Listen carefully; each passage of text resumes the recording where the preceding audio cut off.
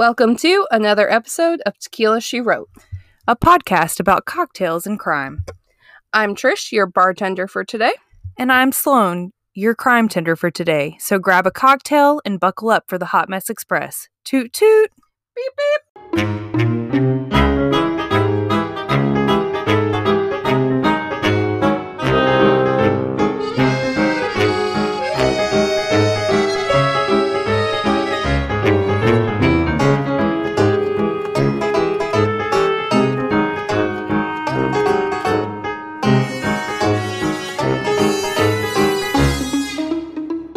Welcome back to another round of drinks with your bartender, Trish. Like I said, since this was a two-part episode, we did the Bud Light Seltzer Sours, and in the first part, we did the Blue Raspberry and the Watermelon. So if you haven't heard our reviews on that, go back and listen. Today, we are doing the Green Apple and the Lemon, which I have not tried yet. I tried them with our friend that, like I said, he mixed the watermelon and the lemon together because he was impatient. Because we had a pact that whoever found them first, we would try a split them. We wanted to at least try all of them. So we happened to find them first. He got impatient and didn't wait on us to try the other ones, and then was like, "Here, try this." And I was like, I guess. Twist my arm. But I really thought, I love all these flavors. They were all so good in their own different ways. I thought green apple was going to be my all-time favorite because I am a green apple person. That is one of my favorite flavors. Don't know why, but it's one of my favorite flavors. And blue raspberry topped it for me. So I think if I had to pick, I'd probably go blue raspberry, green apple, and then the lemon I actually really liked too. It tasted like lemonade to me. And we will say we heard a lot of... I was going to say people were shitting on lemon, and I was like, oh man, this is going to be terrible. And it actually wasn't. I really want to take this one and try to make it into a lemon drop martini situation because of how much flavor it has. I think it would be an interesting thing to try to make it another drink. Right. But my ranking of the flavors for me was blue raspberry, green apple, lemon, and then the watermelon. Like I said, Sloan hasn't tried these two flavors, so she can't really rank them, but I know she's probably going to be blue raspberry, maybe lemon, then green apple and watermelon. We will see, and y'all can also see that on our social medias, because my first reaction will actually be recorded too. I'm sorry. We have impatient people in our lives. I'm not sorry. But like I said, I know we live in Alabama. Alabama. Yes. I can't speak today, apparently. We live in Alabama, so we're very limited on where we can find some things and what we can find. So these at first were very hard to find, but now I've started to see them pop up in stores that when we were trying to find them. So hopefully y'all should be starting to see them in stores too. So I highly suggest them. They weren't super expensive. Run about the same price as a Truly pack and that. So got an extra $20. Should be able to pick them up, and you got more than one drink. Mm-hmm. So highly suggest. Let us know what you think. If you've tried them, if you want to try them, give us your ranking and the flavors, and yeah, we will kick you off to the episode. All right, welcome back to our part 2 of the Jessica Chambers episode. And I know what you're thinking. We did not discuss the man she was with the night of her murder, Quentin Tellis. Well, that's because I ran out of time. That's because I ran out of time. And there is quite a lot to say about Quentin Tellis. So, first, I feel like it's important to note that Quentin did not not that this part's important to note, but the next part after this. But Quentin did not do well in high school. He ended up dropping out. He just felt like he was bullied by his teachers and his peers, and he very well might as well have been. I cannot confirm or deny that. But he left high school. Shortly after he left high school, he started running into trouble with the law. He was eventually arrested, and he was actually released from jail on a burglary charge in October of 2014, which, if you remember, Jessica was murdered on December 6th of 2014. So he was released like a month and a half, 2 months before her murder. More fishy than that to me. He met Jessica at M&M, the gas station, on Thanksgiving, or like the day before, the day after, somewhere around there, around Thanksgiving, just a couple of weeks before she was murdered. They exchanged phone numbers on November 29th to December 6th. They started hanging out pretty quickly, and I can say that because there is a specific text from Quentin on December 3rd where he texts Jessica asking her for sex. He said, quote, "I'm horny." She said, quote, "Oh Lord." And like, once again, this is one of those things that I just feel like I relate with her so much, because this is what the fuck boys were texting back then. This was once, like I said, this is right whenever my now husband and I got together.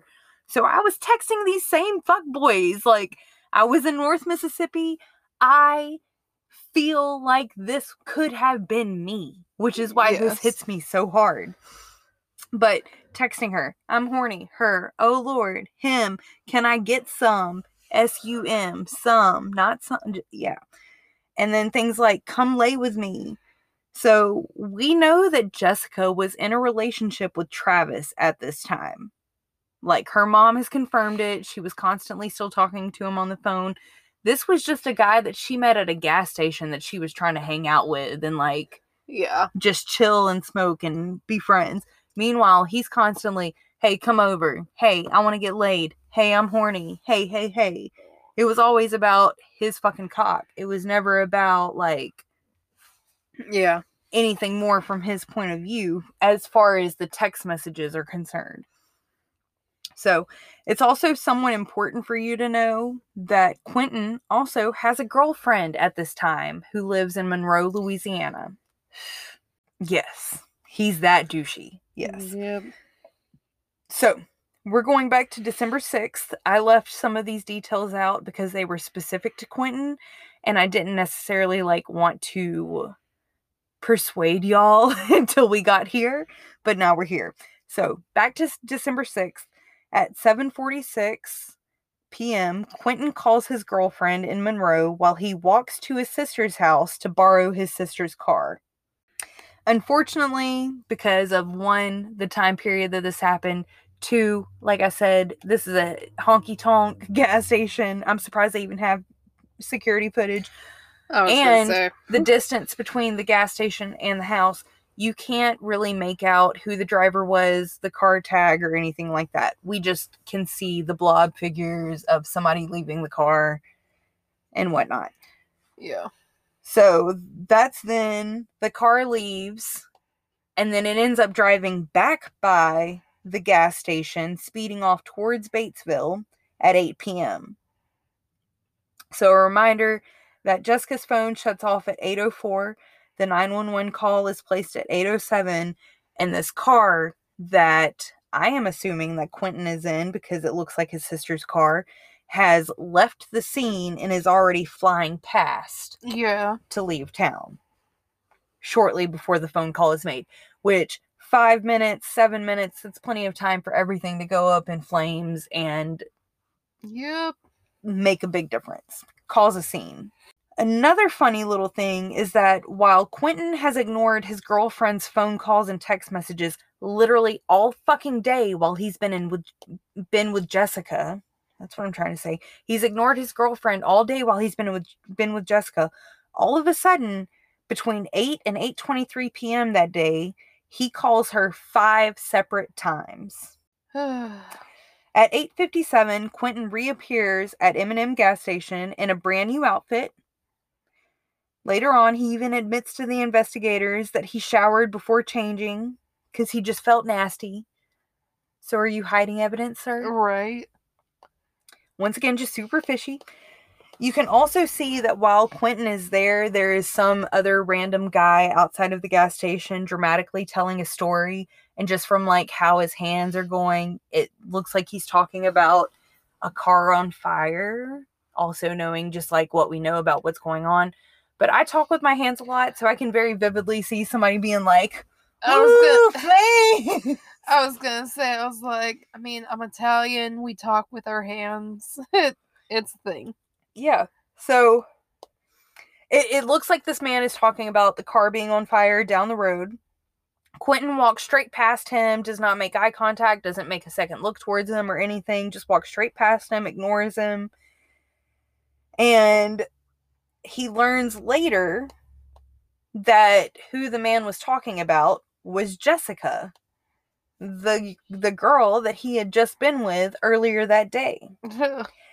Despite finding out that it was Jessica in this horrible accident / incident / whatever you think of it at the time that it was happening, Quentin never made a single attempt to text her or call her or check on her at all. This is the same boy, and yes, I'm going to call him a boy because he's acting like a damn boy. This is the same boy that texted her earlier in the night saying, "Hey, bae, my friend is coming over tonight. I can't talk to you. Good night, sweet dreams." And now you can't even grow the balls to text her to check on her. Right. Instead, he deletes her phone number and all of the text messages except for that last one from his phone. So all of those text messages saying, "I'm horny, can I get some, come lay with me," from the past 2 weeks of him knowing her are all of a sudden gone from his phone. And all that's left is, "Hey, bae, I can't talk to you. Good night, sweet dreams." Because that doesn't look fishy. Oh, in my notes, I sound like Red Foreman right here again. I'm like, this dumbass. Like, there are phone logs. This is still 2014. Like, they can pull up your text message logs. They can pull up the times. They can pull up the towers. And you think that by you deleting the messages off of your phone, and if he is the guilty one in this, that you burning her phone, that they would not find these messages between you two. Yep. Dumbass. So, the police questioned Quentin a total of 5 different times. The first time they talked to him was like pretty much immediately after the murder. He denied seeing Jessica at all that night. He admitted that they had hung out that morning, but that she dropped him off, went home, and that was it. He didn't see her at all after that. He also said that they were just friends. Nothing had happened between them. That was it. Just texted, occasionally hung out, nothing more. So when the cops showed up to his mom's house the second time to question him, he actually admitted to having sex with Jessica. Just one time. Just one time. He pointed out a spot behind his mom's house in the field where they could pull Jessica's car and you wouldn't be able to see it from the house.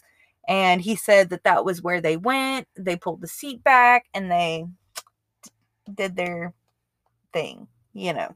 Yeah. You know. So after he points this out, that this was how they had sexual intercourse at least one time. That's all Quentin's owning up to, is that it only happened once.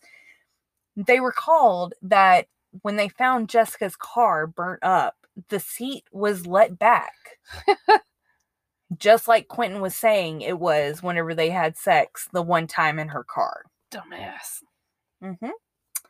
But Quentin insisted that they did not have sex that day. It was only the one time and he was done with it. But once again, the text messages show that you have been hounding this girl for sex for like 2 weeks. Yes. So for you, no, it was not a one and done thing. For her, it absolutely could have been a one and done thing.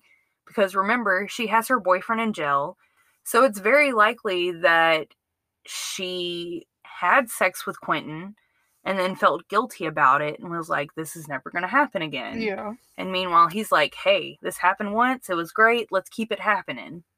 Your man ain't here. My lady ain't here. Let's just keep things going.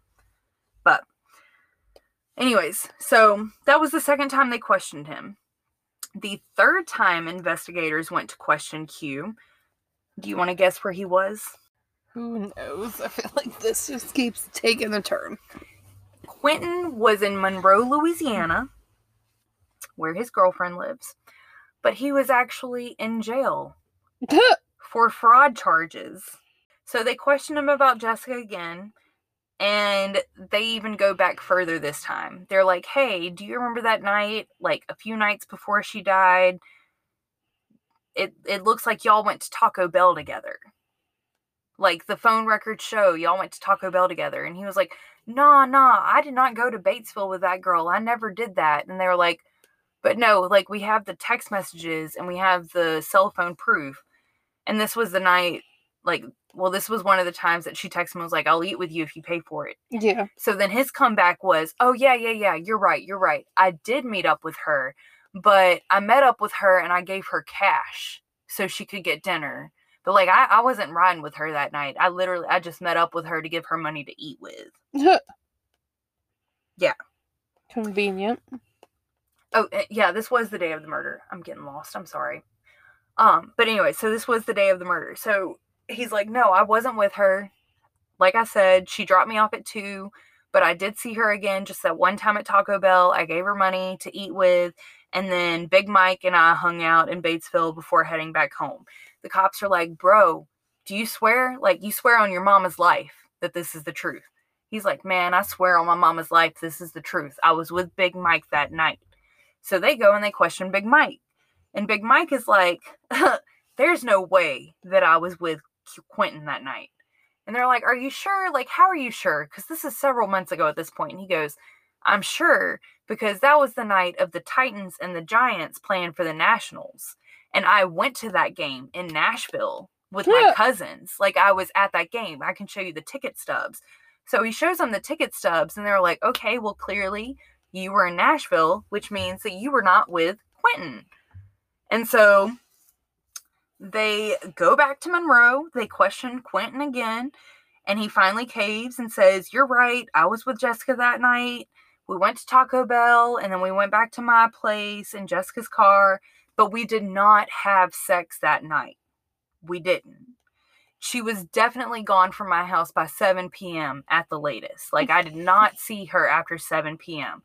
So we've gone from him saying he did not see her after 2 p.m., he did not see her after 6 p.m., and now he did not see her after 7 p.m. And it's just like, the more evidence that they find, the more that he's like, oh no, you're right, but this is actually what happened. Yeah. So after authorities confront him with the truth of the cell phone data that proved that the two were together up until the point that Jessica was lit on fire. What's it called?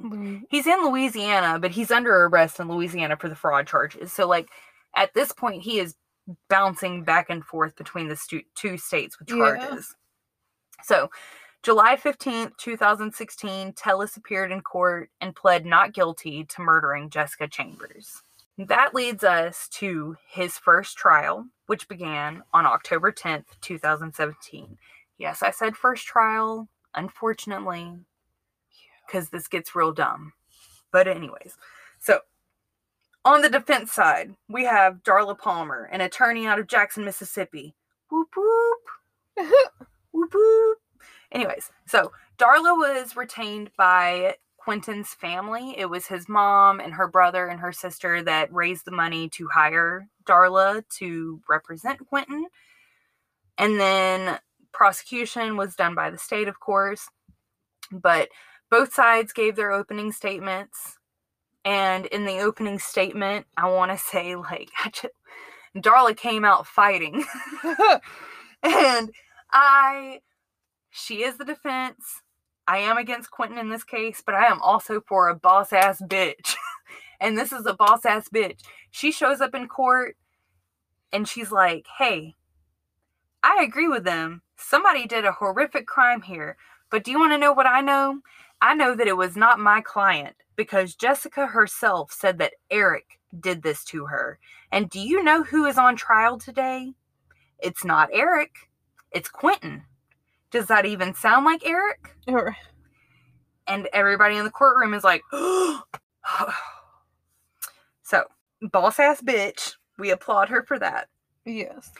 Prosecution calls their first witness after this to the stand, and it is Jessica's mother. And she brings emotion to the court, of course, tells her truth. And then they follow her up with the first responders from the night of the murder. And a lot of these first responders really hammered home that they heard, quote unquote, clearly Jessica saying Eric or maybe Derek, but it definitely wasn't Quentin or Tellis. But it was also, at first I didn't really understand why the prosecution was calling all of these people up whenever they were clearly saying something that was against the prosecution's case. But at the same time, their statements were very powerful because they were very, very emotional. One of the first guys on the scene was somebody that had watched Jessica grow up, and he got up on the stand, and before he was even up on the stand, his eyes are red and puffy. You find out during his testimony that he actually left the fire department 2 weeks after this happened because this just destroyed him so much. Yeah. And so, like, at first I was kind of like, why did the prosecution call these people up? But then one by one, you watch these grown ass adults get up on the stand and just crumble while they tell the testimony of coming upon this scene and watching this young woman stumble out on fire, this young woman that they've watched grow up. And the first guy that talked, he was like, literally my first thought was that I needed to cover her up because she was only in her panties, and you know, I didn't want her to be disgraced like that. And so he really took her under his wings. And like I said, like, you can look at this man's testimony and tell that this thing tore him the fuck up. Yeah. So while the logical side of me is like, why would you take the chance of calling so many people back to back to back that interfere with what you're trying to drive home? On the other hand, their emotional side of this testimony was so strong and so powerful that I feel like prosecutors hoped that it would weigh out in their favor. Yes. So when Jessica's best friend Keisha testified, the prosecution had her focus on this one moment that happened a few days before the murder. And it was another morning, just like the day of the murder, where her and Jessica and Quentin were driving around town smoking and just hanging out, chilling. And they dropped Quentin off across town. So Jessica and Quentin get out of the car, and Quentin goes to hug Jessica. And Keisha just remembers that Jessica kind of looked very uncomfortable and like she was almost fearful of Quentin in that moment. Yeah. And I mean, yeah, that could possibly be true, but also in my mind, in my heart, I kind of feel like that is the best friend looking back on instances that happen trying to look for puzzle pieces. So, like, yes, that could have happened. Maybe Jessica was just upset with Quentin in that moment. We don't really know, but I thought that that was an interesting thing to point out here. The defense then argued their rebuttal was that the phone records were not reliable, that yes, their phones were in similar locations, but of course Quentin's phone is going to be in a similar location to the gas station because he lives at the gas station. Yeah. It was close to the car because that was nearby to his sister's house, and blah blah blah. Once again, this is rural bumfuck Mississippi, so like the more towers that you have in an area, the more precise the location can be. But whenever you are in a rural area, you don't have as many towers. So those towers cover a lot more ground than they do in more populated areas. Yes. So like it's something, but it is not definitive. The defense, of course, also argued the Eric Derek point of view, and that of course Quentin's name was not Derek, and that the wrong person was on trial. So, like, a little asterisk here, a reminder of how the U.S. justice system works if you're not from here or you're not good with these classes. But it's not a good thing. All you need to be found not guilty is to have reasonable doubt in the jury. And that is exactly what this defense attorney is doing, is planting reasonable doubt. A lot of this evidence is very circumstantial. So, like, I'm not blaming her. I'm just pointing out that while these things are adding up, they are all circumstantial evidence still. There's nothing concrete. There wasn't a murder weapon found on him. There was not blood found on his clothes. There was not gasoline found on his clothes. It was not him seen in that security footage. So it's all reasonably doubtful. Yes. Unfortunately. They also called in a forensic analogist from Brandon, Mississippi. Whoop whoop. That whenever they asked her about the keys that were found, she admitted that there were at least 5 sets of DNA found on Jessica's keys. One, of course, was Jessica's. One was Quentin's, but there were at least 3 other male DNA sets on her car keys. And while that is helpful, it's not helpful because Quentin acknowledges that he used Jessica's car to go to the liquor store at one point. I mean... So he admits to using her car, and there's footage that backs up that, but it's not proof that he drove her car or used her or had her car keys in his hands on the day of the murder. And that's where the problem lies in that. Yeah. They would need to prove that it was his DNA from the day of the murder for that to count. In the end, the jury could not get over the Eric Derrick situation. There was also, honestly, like a huge racial divide in the county, in the city, in the state. So it was a really, I mean, it's still hard times, but that's kind of what it came down to in this case was race. And so it was a split jury.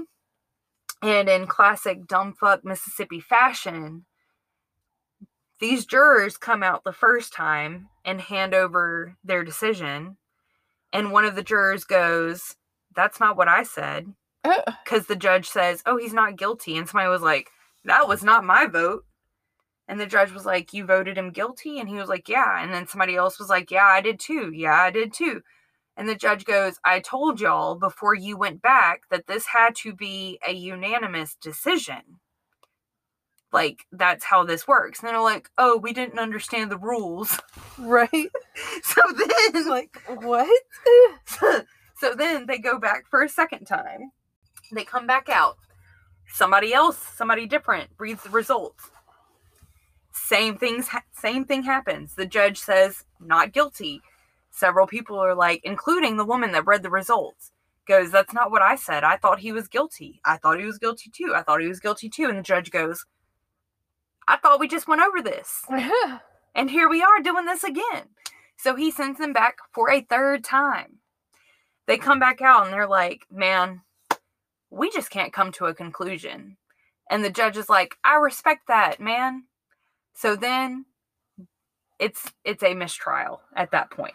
I was gonna say. And they let Quentin go. They let Quentin go, but not for long. Also, remember, he's still facing those fraud charges in Louisiana. So he's not completely out of... Yeah, he's not out of the woods. He's not out of the woods, yes. He's got a lot still going on. So then, Mississippi comes back a year later for trial number 2. This time, the prosecutors bring in a speech pathologist to try to help strengthen their case. They bring back all of the first responders again, and they even bring in Dr. William Hickerson, who was the doctor, the like head doctor from the burn unit that Jessica Chambers was admitted to the night of her murder. So, between the speech pathologist and Dr. Hickerson, they both kind of said that, like, it would have been near impossible for her to really speak. Her body was burnt over 93% of the skin. And the way that they talked about it that made it make the most sense to me is that because so much of her skin was burnt, and to the extent that it was burnt, that her skin pretty much became a leather corset all over her body.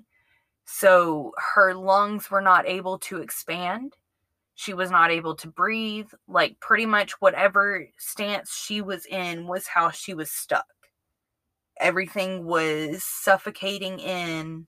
And yeah, that just sounds really painful to me. I've tried corsets before. I can't imagine a corset on my entire body. Especially considering that the doctors noticed that, like, she seemed to have had gasoline poured straight into her mouth. There were direct burns on her tongue and, like, the inside of the cheeks and stuff. But also, the doctor that examined her believed that a lot of the dark patterns on her stomach were from bruising, which led them to believe that she was assaulted before she was lit on fire. So the prosecutors then kind of argued the case that, Quentin asked for sex again. Jessica said no again, and he got angry and assaulted her, probably strangled her, thought he killed her, and didn't know what to do except for try to get rid of the evidence by setting it all on fire. Unfortunately, this trial played out exactly the same as the first trial. The jury came back 2 different times, and then they finally were like, hey, we cannot agree on a verdict for this case. Like, a lot of us think he's guilty, but there is definitely reasonable doubt here. So, then Mississippi ships Quentin back to Louisiana because I have been hiding something from you. He is not only being investigated for a fraud charge in Louisiana, but he is actually being investigated for another murder charge in Louisiana at the same time.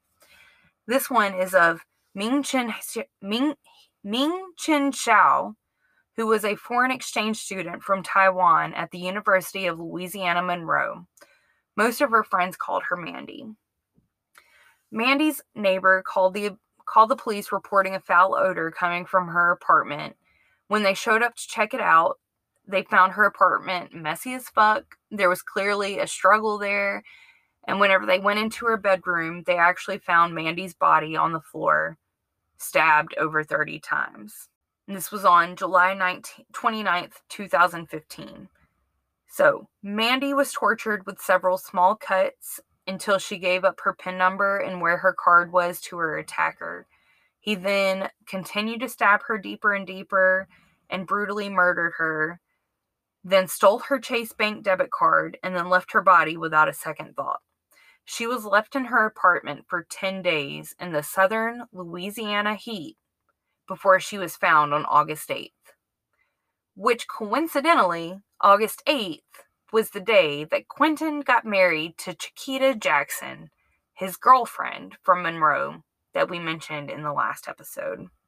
During the investigation of Mandy's apartment, they recovered a Walmart pharmacy receipt that led them to check the security footage at that Walmart, and they found footage of Quentin and Mandy together in the store. You don't say. A neighbor also walked over to the police, and they were like, hey, I noticed this strange car hanging out outside, so I jotted down the license plate number, and yeah, here you go. It was here on the 27th and the 28th for sure. I'm not really sure past that, but I did notice it on those 2 dates. And I also overheard Mandy arguing with a male in her apartment around that time too. And the guy that I saw coming out of her apartment just gave me like creepy vibes in general. So the police double-checked the license plate, which led them back to Quentin!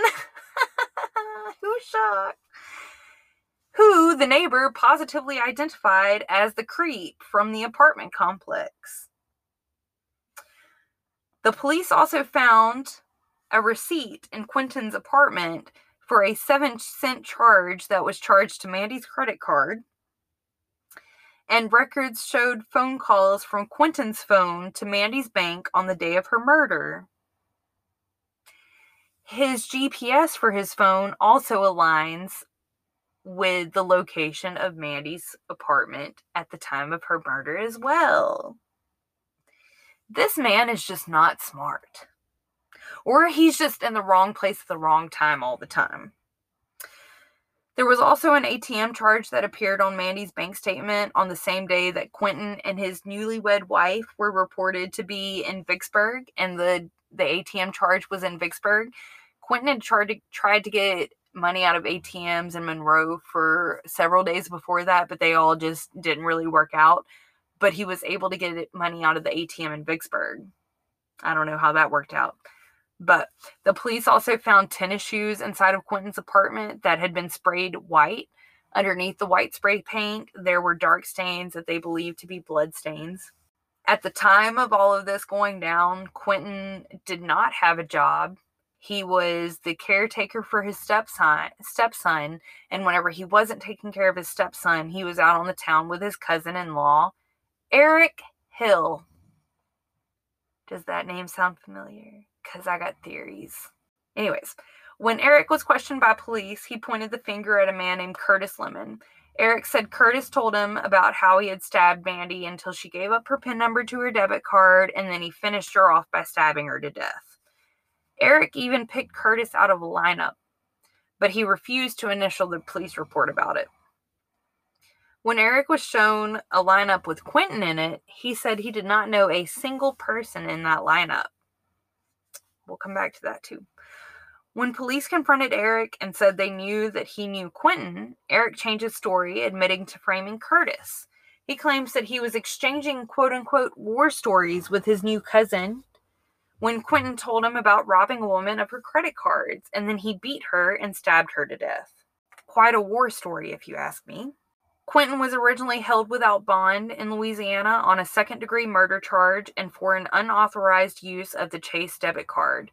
In 2016, he did plead guilty to the debit card fraud charge, but he absolutely denied the murder charge altogether. So over the debit card charge, he was sentenced to 10 years in Louisiana because he was a habitual offender from his Mississippi record.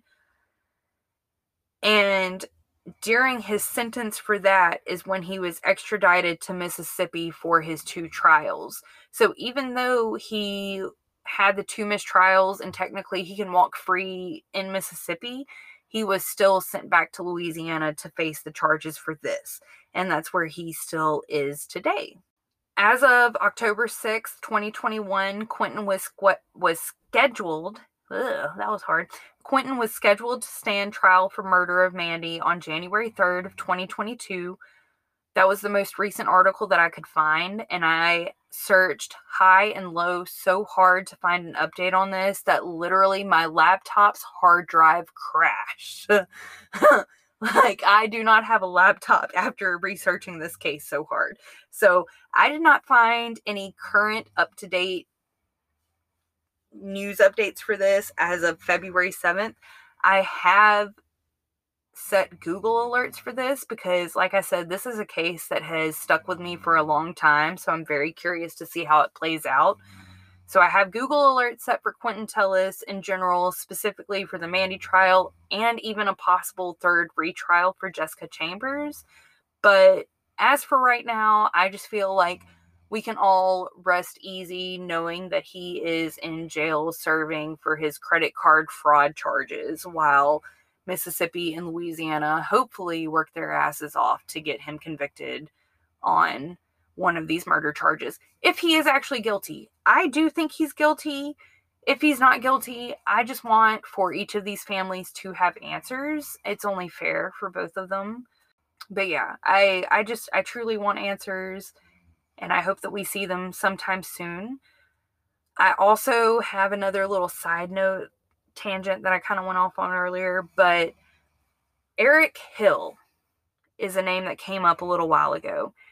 Eric is Quentin's cousin-in-law by marriage, but he also coincidentally dated Quentin's sister for quite a few years. They even have each other's names tattooed on themselves. So Quentin's sister has Eric's name tattooed on her hand. And I just, like, is it possible that maybe he was in Mississippi at the time of the murder? Maybe it was him. Maybe he was with Quentin. Maybe he showed up. It could have been him. There was also a accusation from Darla Palmer, the defense attorney, saying that the prosecution tried to bribe/threaten a witness into saying that Quentin introduced himself to Jessica as Eric. And there was really no proof here or there that I could find on that. So, I mean, it might be possible that Jessica knew Quentin as Eric from the get-go and then later learned his name was Quentin, and maybe that's why she had said Eric. I still feel like she said Rec. Like, that just makes the most sense to me personally. But yeah, I have a few other interesting, like, side notes about Eric. But first, he was actually arrested for robbing a convenience store on Christmas Day in 2019, where he found himself in custody at Wichita Correctional Center, which is also where our friend Quentin Tellis is in custody at the same time. So remember that Eric had told the police that it was Quentin that had told him the details of Mandy's murder. Well, while he's in jail with Quentin, he all of a sudden recants his whole statement and says that he was pressured into stating that it was Quentin. And it's a notarized letter. It's been filed with the courts officially and everything. But I just find it really fishy. I found a little proof that Quentin did help him write that letter, helped edit it and stuff like that. But I definitely find it just odd that he recants as soon as he's around Quentin again. And then the last little thing that I want to mention is that whether it was Eric or Quentin, the Louisiana police definitely know that it was one of them. And while we are all leaning towards Quentin, the whole little Eric question with the Jessica case kind of throws a little wrench in the whole thing. You know, when Eric was questioned by the Louisiana police, he knew the amount of times that Mandy had been stabbed. He knew that she was stabbed very shallow-like until she gave up the PIN number to the debit card. He knew a lot of details that the police were holding close to their chest until the killer revealed themselves. And then in walks Eric Hill, revealing himself, or his cousin. But either way, I think it's definitely one of them. I think that it could have been either one of them for the Jessica case too. Like, they have a definite history there, and I don't know what the hold is. I don't know who has the hold over which one, but it definitely seems like there is something between those two that ties these two cases together, and I cannot freaking wait until we have answers for this. The last little asterisk that I have for this is a sad note, and I do hate to end this case on this, because like I said, this case gets me. I don't have many emotions, but this case tugs at all of the heartstrings I have left. But Jessica's mother actually passed away in late October 2021, which is very, very recent. And she passed away without knowing what happened to Jessica. She was Jessica's main champion. She ran the Facebook group. She was the one always talking to the news, and she even went to Oxygen and the Investigation Discovery, and, you know, just went above and beyond to try to find the answers of what happened to her daughter. And unfortunately, she never got them. But hopefully they are together now. Hopefully they are happy now. And she's just not suffering anymore from losing two of her children. But that is my case today of Jessica Chambers. It is, well, today and last time, it is definitely a wild ride. I would love, love, love, love, love to hear your theories, your thoughts, your questions. Like I said, this is a case that has haunted my mind for like 7-8 years now, and I would love for us all to get to the bottom of it eventually. But yeah, with that, we're going to kick you off to the last call. I hope you enjoyed this episode, this case, and see you in a minute. Welcome back to another last call with your bartender Trish, and this is for part 2 of our Jessica Chambers case, and we really hope you enjoyed the case. It was a bit of a doozy. So, like I said, we try to do some last calls that kind of make things a little lighthearted, maybe funny little things, and that. This one is some like true crime and like criminal fun facts. I'm not going to do all of them, but I'm going to do some of them. I was reading them, and some of them are really funny. So those are the ones I'm going to try to focus on. And the first one is, did you know reindeer make excellent getaway cars? Yeah, have you not seen Santa Claus leave the freaking roofs in the middle of the night? Come on now, everybody knew that. In Siberia, people often use reindeer to escape from crime scenes. The Russian police are now having to ask for their snowmobiles to be replaced with reindeer. Could you imagine? I was like, a reindeer. Mom, did Santa just rob a bank? No. I can just see. I feel like Alaska, you'd be the only one in like the U.S. that'd be able to do the reindeer thing. I mean, if moose were not so terrifying and so large, that would make them a great getaway vehicle. It's their temper, right? That's the problem. But yes, reindeer are the way to go, apparently. So I guess I need to tell Logan, stop looking for a penguin for me and get me a reindeer. I think the penguin's the better option here. One of the other little fun facts I had was, did you know Cowboy Bob was known for robbing banks without a weapon and escaping within 60 seconds? The cops eventually caught Bob, who was actually a middle-aged woman in a hat, sunglasses, and fake beard named Peggy Jo Tallis. After serving her prison sentence, she robbed another bank, got caught by police, pulled out a toy gun, and was shot dead, having never once used a weapon for her crimes. It's like, that's horrible. It's horrible, but also I'm like, the toy gun got me. Another little fun fact. During the Depression era, there was a gangster named John Dillinger who survived a shootout with FBI, escaped from jail with a wooden gun, robbed police stations, had plastic surgery to change his face and remove his fingerprints, and led the government on a year-long chase that cost them 4 times the amount he had ever stolen. Sounds like the government. That is some gangster shit. I mean, I can't believe he did plastic surgery and got rid of his fingerprints. Right? Extra. Here's another little fun fact. Glitter is so unique that it can be effectively used as forensic evidence. Oh shit, I'm fucked. Right? I am fucked.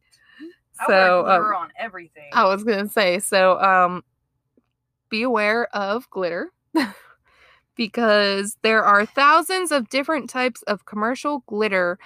Any glitter particles found on a suspect can be compelling evidence that they were at a crime scene where an identical glitter particle was found. Okay, well, I'm never giving up glitter, so clearly I'm giving up my criminal lifestyle. I was like, well, we all know how glitter works, so, Glitter is like the herpes glitter of the art world.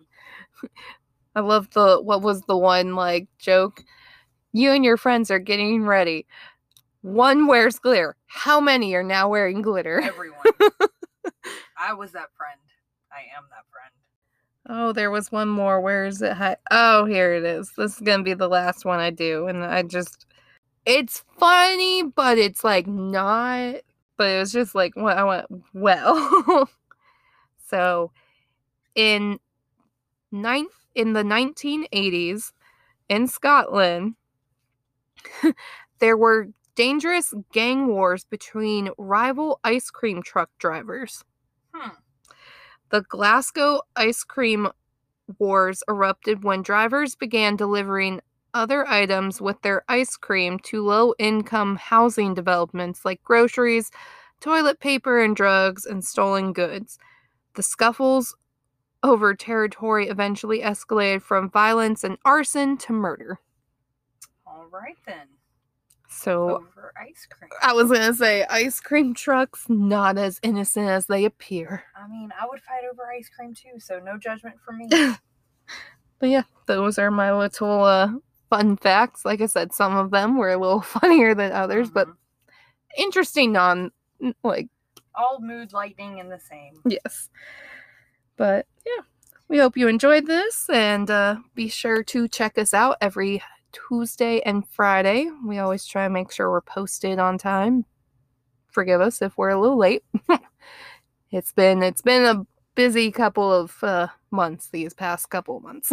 So we're getting into our busy season at work too, so yes. It's a little draining, but the episodes are definitely posted to our podcast. Social medias are a little bit behind, but feel free to follow us over there so you can catch this stuff when it is posted.